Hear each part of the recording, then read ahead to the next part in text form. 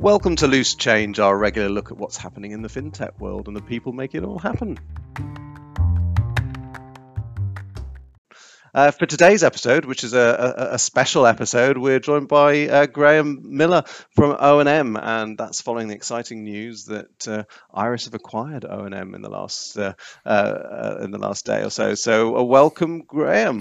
Thank you very much. Yeah, good afternoon. And congratulations. Yes, thank you. Yeah, it was quite it's one of those processes that you probably wouldn't want to go through again. But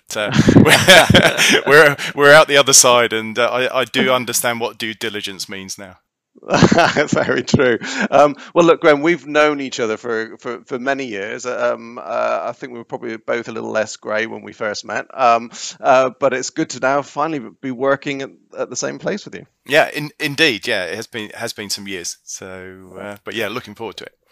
Good stuff. Well, we'll touch a little bit more on what that could mean for O&M, Iress, and our mutual clients as well as our staff as we go through this. But I wanted to start off by sort of getting to know you a little bit. And I don't know if you listened to any of these podcasts before, but we always have a little bit of a quick fire quiz at the start of these. Now, I wanted to make this one a special one for you, Graham.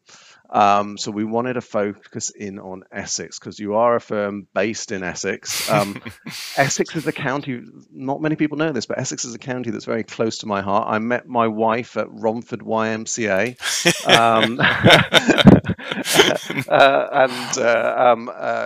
So it's a county that I know a little bit about, lived there for a little bit of time as well. So are you ready for our quick fire quiz? And we're not allowed to do Essex jokes, or is this all you need? Well, you can, as long as they're clean, Okay, let's say no.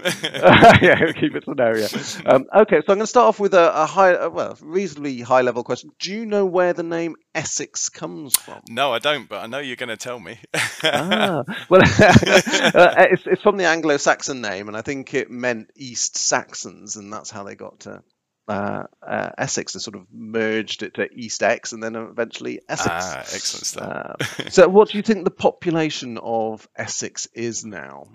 To the nearest 100,000. Come on, how long have you lived in Essex? Well, actually, I've lived in Suffolk all my life. So, really? So you're definitely on the wrong quiz here.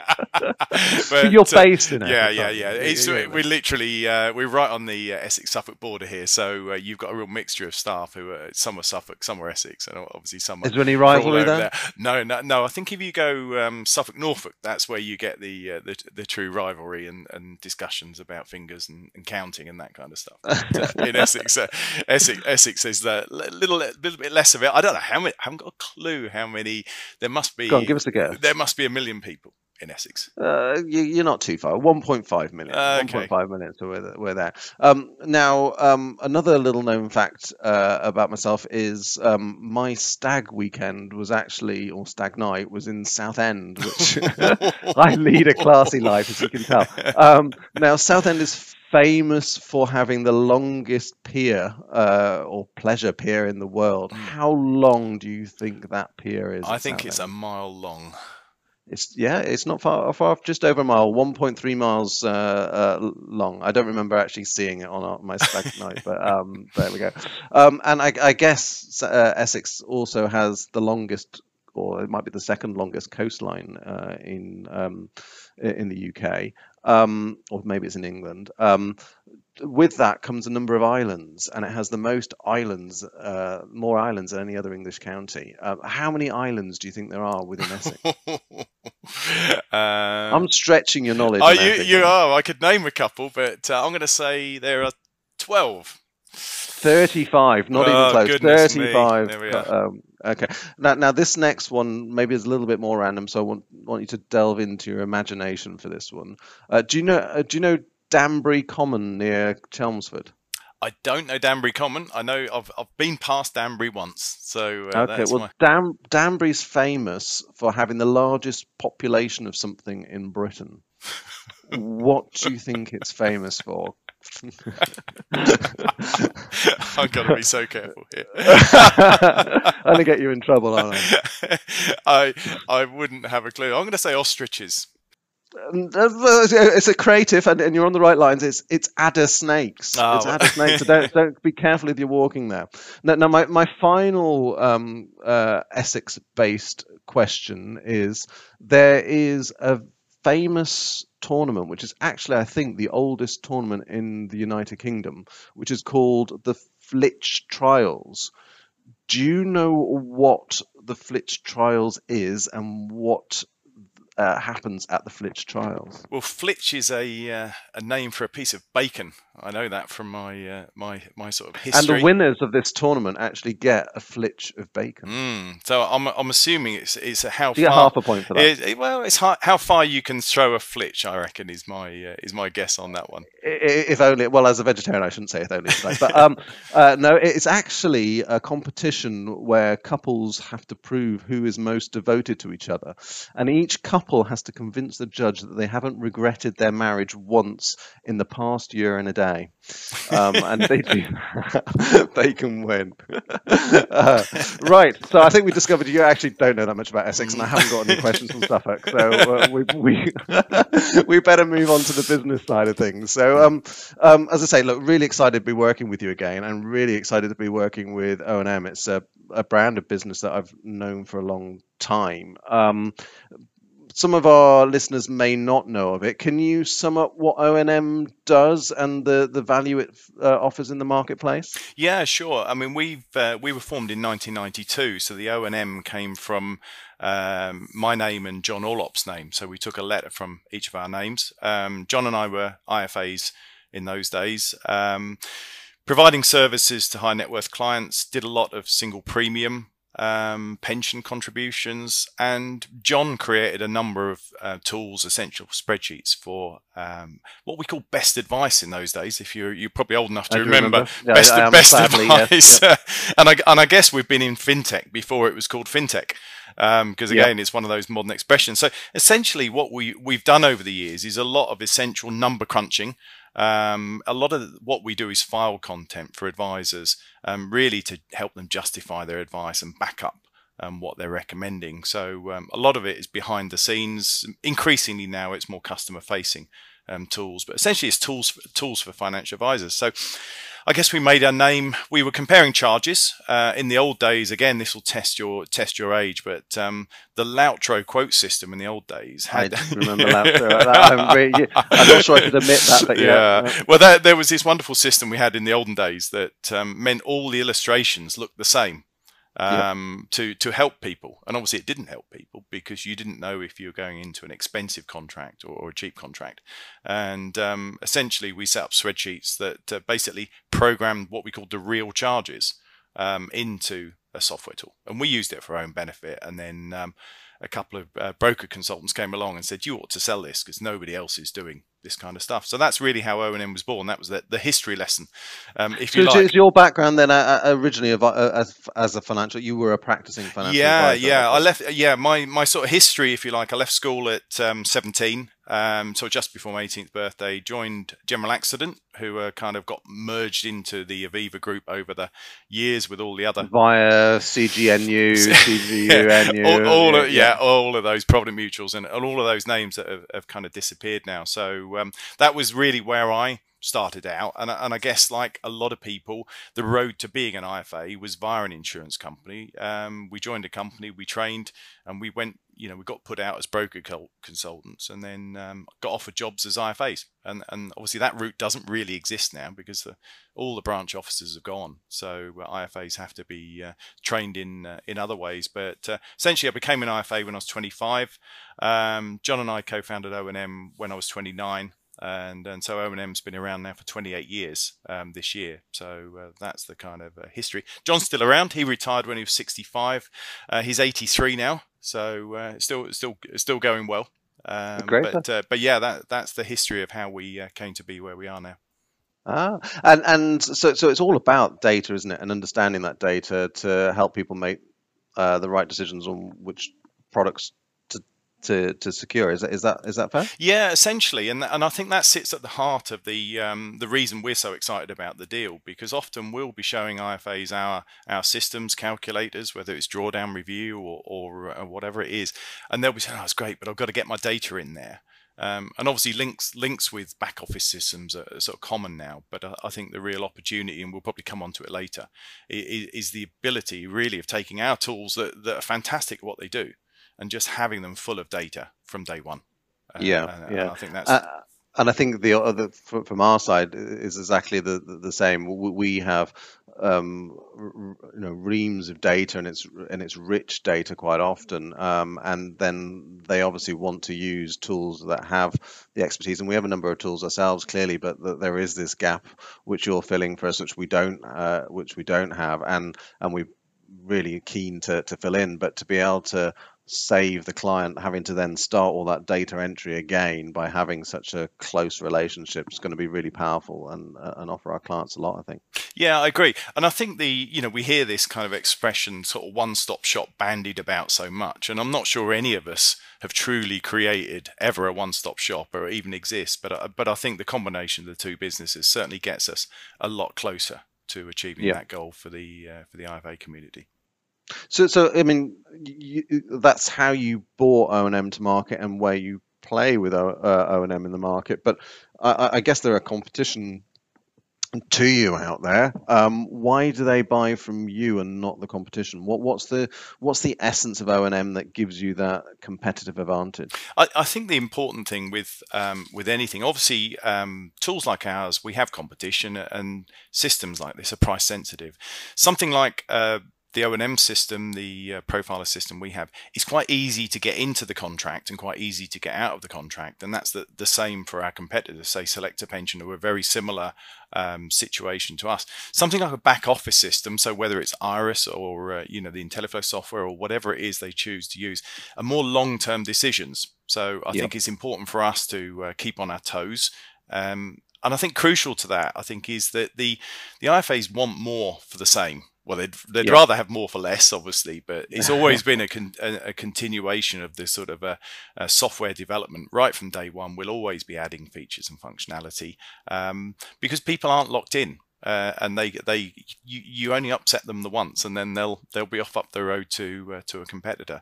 Whereas I suppose a back office system in your world, it takes a big decision to switch back office.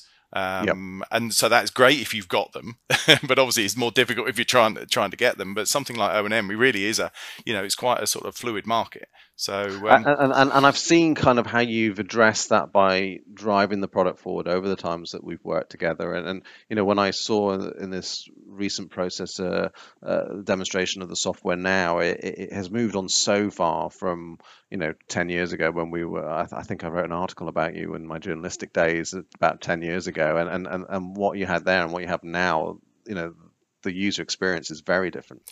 It is, and I think it's interesting. And often, people don't perhaps read I'm sure your articles are perfect, but the people don't often read everything that we tell them or that comes out. And we have situations on a weekly basis where someone will say, yeah, I use so-and-so for my cash flow modeling or so-and-so for something else. And you say, well, actually, you've already got that functionality in the system. You've just not searched for it or found it, or perhaps we haven't done a good enough job in telling you that it's there. So I think that's the key really, is getting the message out that it does a lot more than perhaps they're using it for these days. And of course, IFAs are finding themselves now with, I don't know, and half a dozen different systems, and a lot of these systems they only use every now and again. And I think the key sort of strength here is people can be using one back office system.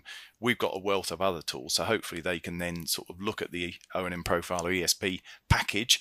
Now, whether that's in alignment with Iris or they're using another back office, I don't think it really matters. But I think the IFAs really, don't have to have so many tools.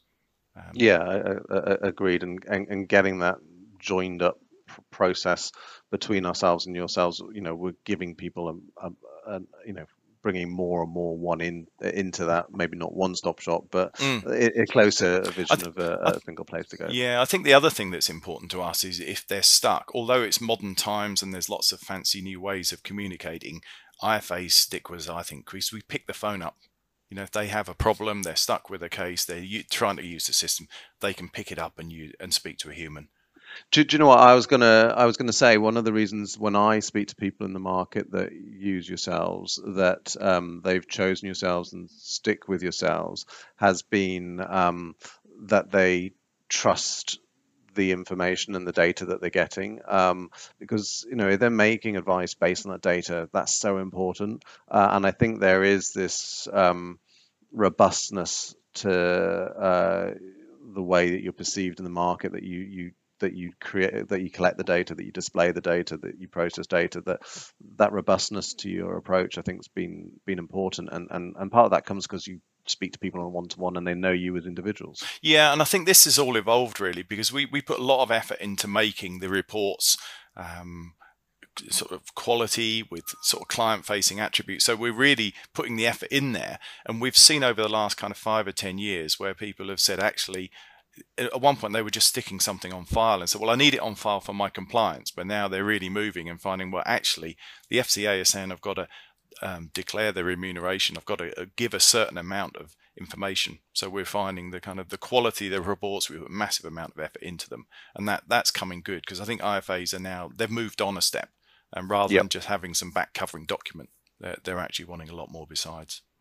Yeah. So that sort of links to my next question, which was, if you were to distill down the business benefits that an IFA gets from using your software, and you were to say, look, these are the top 3 things that they will benefit from, what would those be? I think the sitting at the heart of our software will always be the pension switching tool. So that if we're looking at functionality, that sits there. I think the inclusion of occasional tools as well. So sort of obviously the DB market is in a bit of a kind of turmoil at the moment. You might have been coming onto that later anyway, but the ability to take some very, very dull calculations in the TBC and instantly flip them into a cash flow modeling environment to produce the ABTA, we think is important. And I think that ability to really flick from the dull to the more exciting is crucial. And I think the cash flow modeling, obviously there's literally dozens of cash flow modeling tools around, and IFAs pay their money, don't they, and take their choice. But I think the other business benefit they get is that we're actually always looking for the next thing. And on that one, we're hanging our hat on drawdown reviews, because we're just taking the view. Obviously the DB market is kind of polarized really. You had a situation 5 or 10 years ago where only specialists were dealing in DB. Obviously pension freedoms came along, and there was a massive increase in the number of IFAs in that market. And obviously the PI market's hardened now.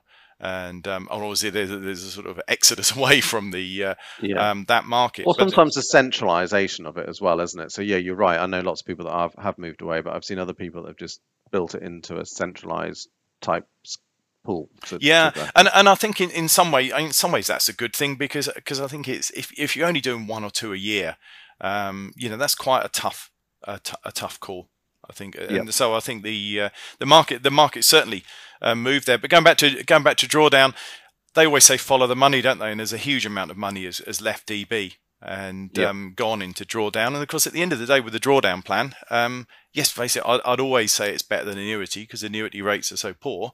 But there's a real possibility someone's going to start running out of money. And obviously we've seen events over the last couple of weeks with the stock market and coronavirus. All of a sudden, those discussions that IFAs are having, we've got a market shock feature in our software, as I'm sure lots of others have. But I think if they haven't, they will do soon after this. And you look at it now, and you're thinking those are the tools that will be used more and more. And you probably speak to a number of IFA customers of ours and say, "Oh, I didn't know you had that."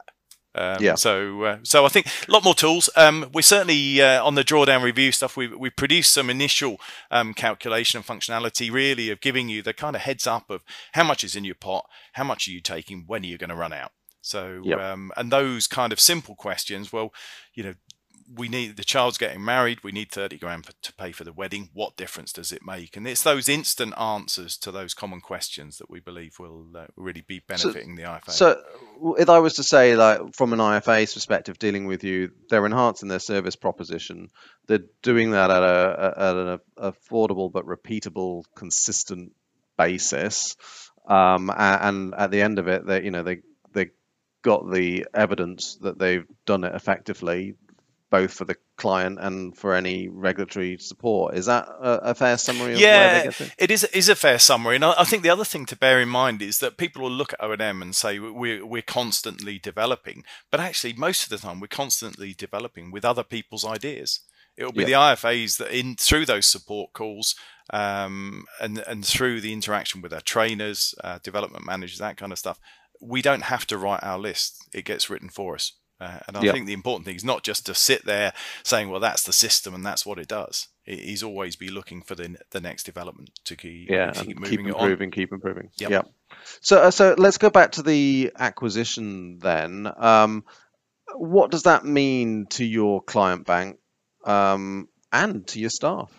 Well, I think we'll let's take the important people first, and look at and apologies to the IFAs and our clients at the moment. But I think the important thing is here is the staff and the people in Colchester. You mentioned Essex. Most of our staff are in and around Essex and the Suffolk borders, and obviously they've been with O&M. Some of them have been with us for sort of 20 odd years, one over 25 years. One of our developers has been with us. So, literally man and boy. So I think I mentioned I started work when I was 17, just before 18, and I'm coming up to sort of 58. Well, I've just turned 57, 58. So by December or January, I'll be 40 years at work. And so from my point of view, I was looking for retirement. And obviously Iris knew that absolutely from the start, and really working with Iris and the plan that we've agreed and put together is Colchester will be retained as a base, and obviously that was crucial for our plans, and the plan really for me personally is to oversee the integration, the merger. I'm going to be around till the end of the year. To put that in place, and then I'm going to be looking to retire. The important thing was we wanted a good home for the business.